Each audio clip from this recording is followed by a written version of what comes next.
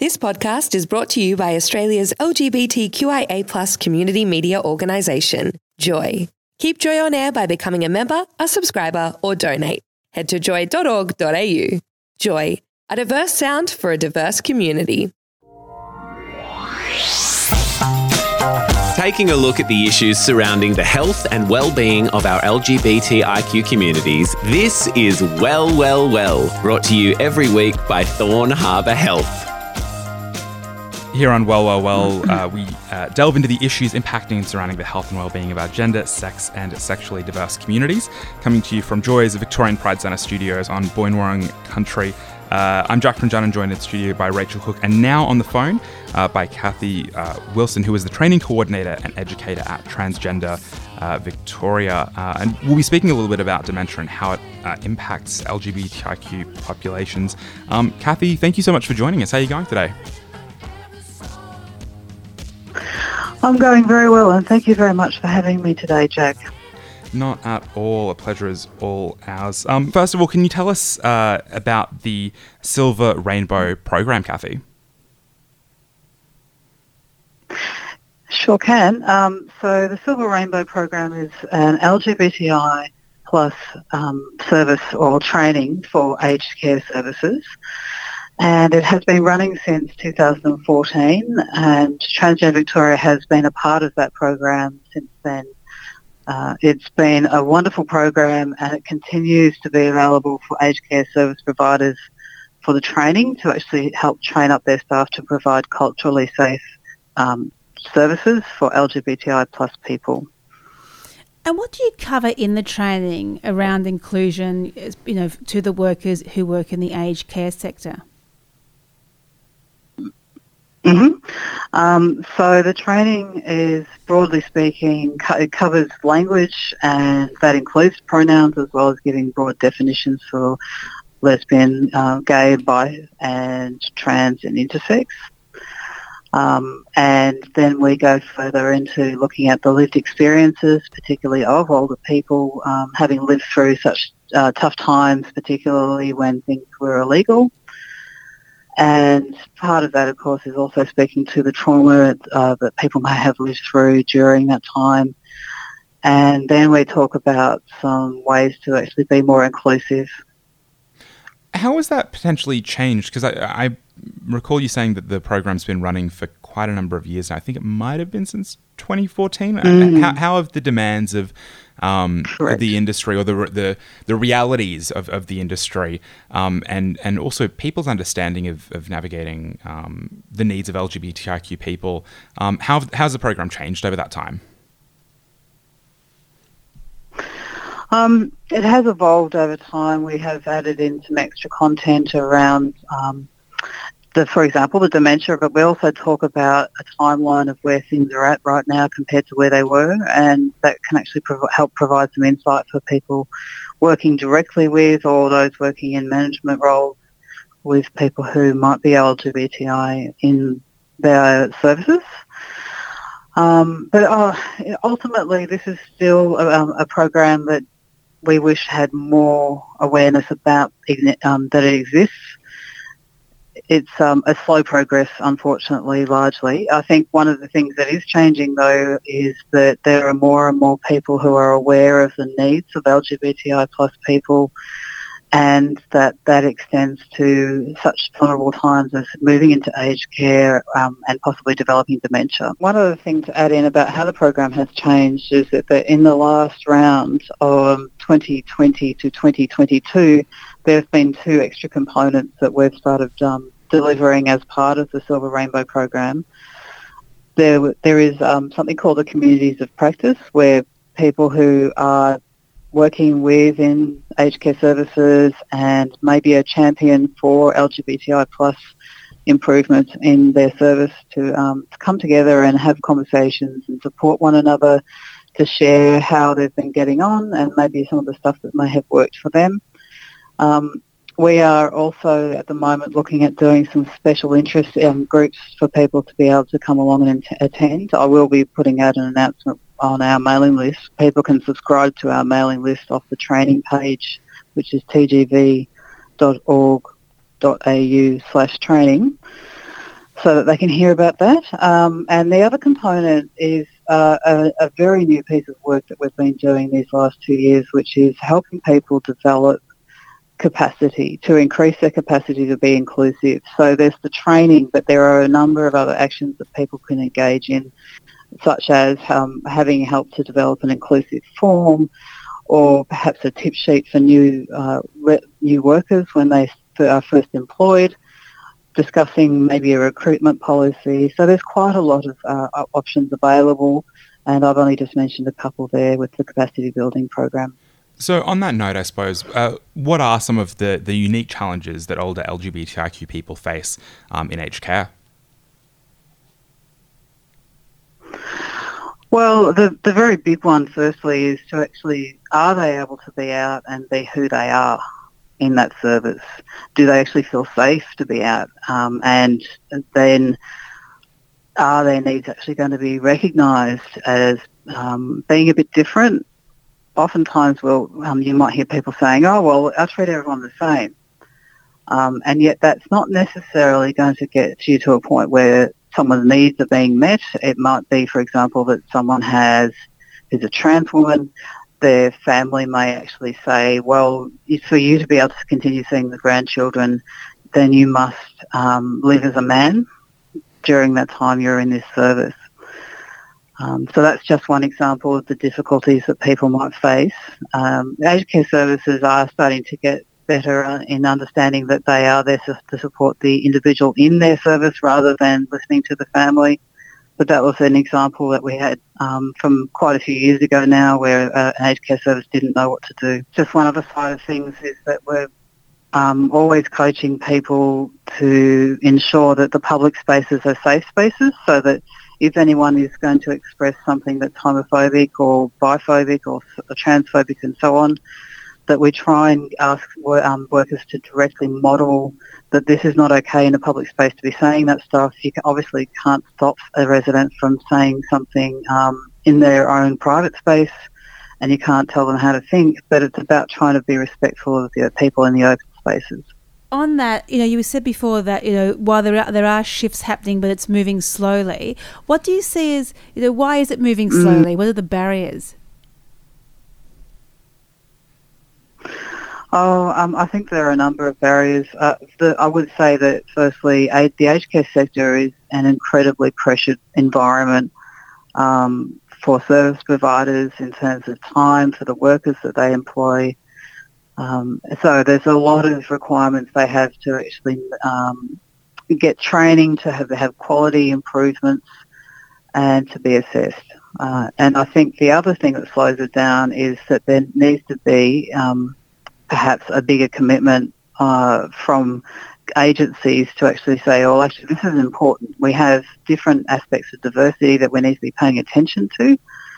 At the federal level, we actually have diversity action plans for aged care services for people who are LGBTI, for those who are First Nations, Aboriginal and Torres Strait Islander, and also then people from cultural and diverse backgrounds. And these are things that are sometimes seen as add-ons, and that's something that we would love to be able to have more people and agencies recognise as being not add-ons, but an important part of making sure their residents are safe. I guess, Kathy, as well, I guess on that note, what is the National LGBTIQ aged and ageing care strategy, and how did it come about? So the Ageing and Aged Care Strategy came about in 2012, and that came off the back of some research that showed that people entering aged care, if they were going to actually go into aged care, that they felt that they couldn't be who they are, that they had to hide that part of themselves, and that could even mean not actually being feeling like it's safe enough for people from their communities, perhaps their partners, to come visit them whilst in care. So that became very isolating for them. The other side of it is that, sadly, a lot of aged care respondents in this particular research and inquiry said that they would rather die than go into aged care, which I think is really quite indicative of how unsafe people might feel about going into aged care. And I know that you touched on some of those reasons before, but can we just go into those a little bit more depth? So is it the fear of discrimination they may face, or what are some of the other issues? Well, certainly the fear is one of the biggest ones. If you were to go to any aged care website, will you actually see, for example, that there are people who might be like them? Will you see that there's a rainbow flag on the website? Those sorts of things, the very first point of contact someone might have with a service shows them whether they might be safe in the first place. So the fear is definitely a very big one of that, and I think ultimately that's probably the biggest one. The fear can also come from the treatment that they may have received previously from healthcare providers, from other service providers, so that there's that history of trauma which can then cause distress when they are thinking about going into an aged care service. So it's an ongoing experience across lifespan of discrimination and phobic attitudes. Right.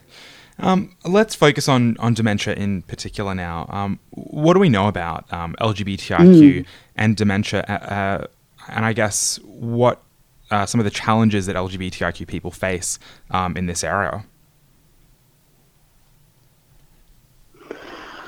So probably the first thing is to actually, again, come back to the person's experiences. Have they actually had lived experiences of trauma because of being treated poorly due to their statuses of being LGBTI, and then the distress that can come from that. And those who are around them and love them. I mean, in some ways it's kind of similar with regards to all people who go through dementia and those around them. It can be quite distressing because there will be sometimes some regression and then come back to current day time, and the person who's experiencing that will probably feel quite upset and lost. And those around them, well, it depends on whether they were around at the time the person regresses to, as to whether they feel recognised and heard. And then, for example, there may be times where someone actually starts to out themselves accidentally. That's another thing with the dementia, is disinhibition can occur. Kathy, I was reading that some people, LGBTIQ people living with dementia in aged care, may experience changes in behaviour known as behaviours and psychological symptoms of dementia, BPSD, as a result of past trauma or experience of discrimination. Can you take us through what that means and how that might manifest? So the changes in behaviour can be quite marked. I will actually just say that I'm not a specialist in dementia, though, and so I have read through the dementia resource and have had a little bit more background research and understanding. So I guess the thing to keep in mind is that the changes in behaviour, though, could be things like forgetting maybe that they were out, or forgetting that they have not actually been out to a family member, for example, and there can be sometimes a bit of fallout around that, and aged care services then need to consider how they might work together with the family and with the person who's the resident to try and manage that process in terms of being out and understanding that. Right. I guess, Kathy, as well, as someone who works at Transgender Victoria, can you take us through what some of the specific issues might be for trans and gender diverse people who are dealing with dementia? Well, I guess one of the biggest issues to keep in mind is that unfortunately people who are trans or gender diverse do tend to have a lot worse experiences and more common experiences with stuff that can draw them to trauma. And that can be things like being told that they aren't welcome in a space, they aren't able to use the toilets that match their sense of gender identity, and being told that they aren't welcome to go into change rooms. And then there's also the matter of not being supported by their family members. Those sorts of things can then contribute to difficulties later on when it comes to recalling that trauma experience when going through dementia. And that can make it very difficult. Even if they're not actually connected to family members anymore, there may be times when they go back to those times of when there was a lot of distress going on. So kind of similar in some ways, but also very much related to the experiences of trauma that people who are trans experience. And do you find that in the training that staff in aged care facilities are actually generally welcoming of the training they're receiving and have an understanding that, you know, what they need to do, especially when dealing with people who come from trans and gender diverse backgrounds? Yes, largely people who attend, it's not compulsory for them to attend, that they are really keen to work out, to learn how to be more supportive. And oftentimes there's some very good conversations around how that might occur.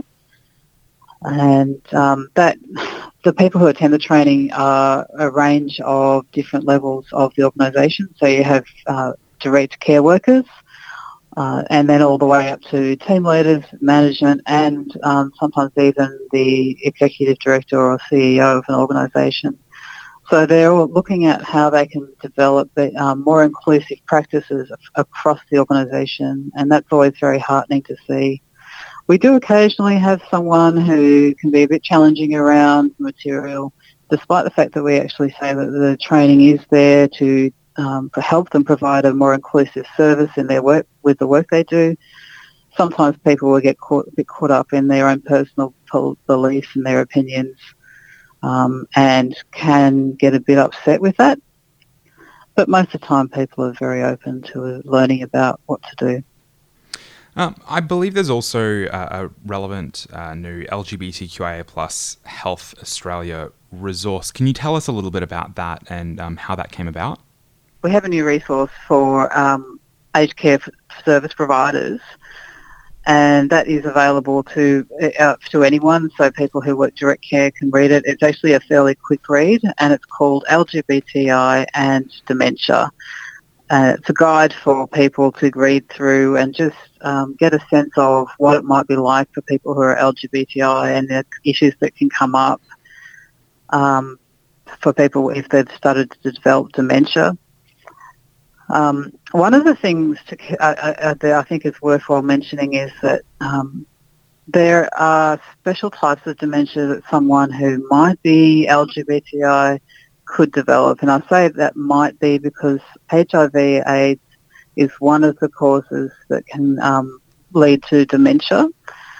And that is something that is, I suppose, seems related to being LGBTI because of the higher incidence of HIV in older gay people, or gay men in particular, or bi men for that matter.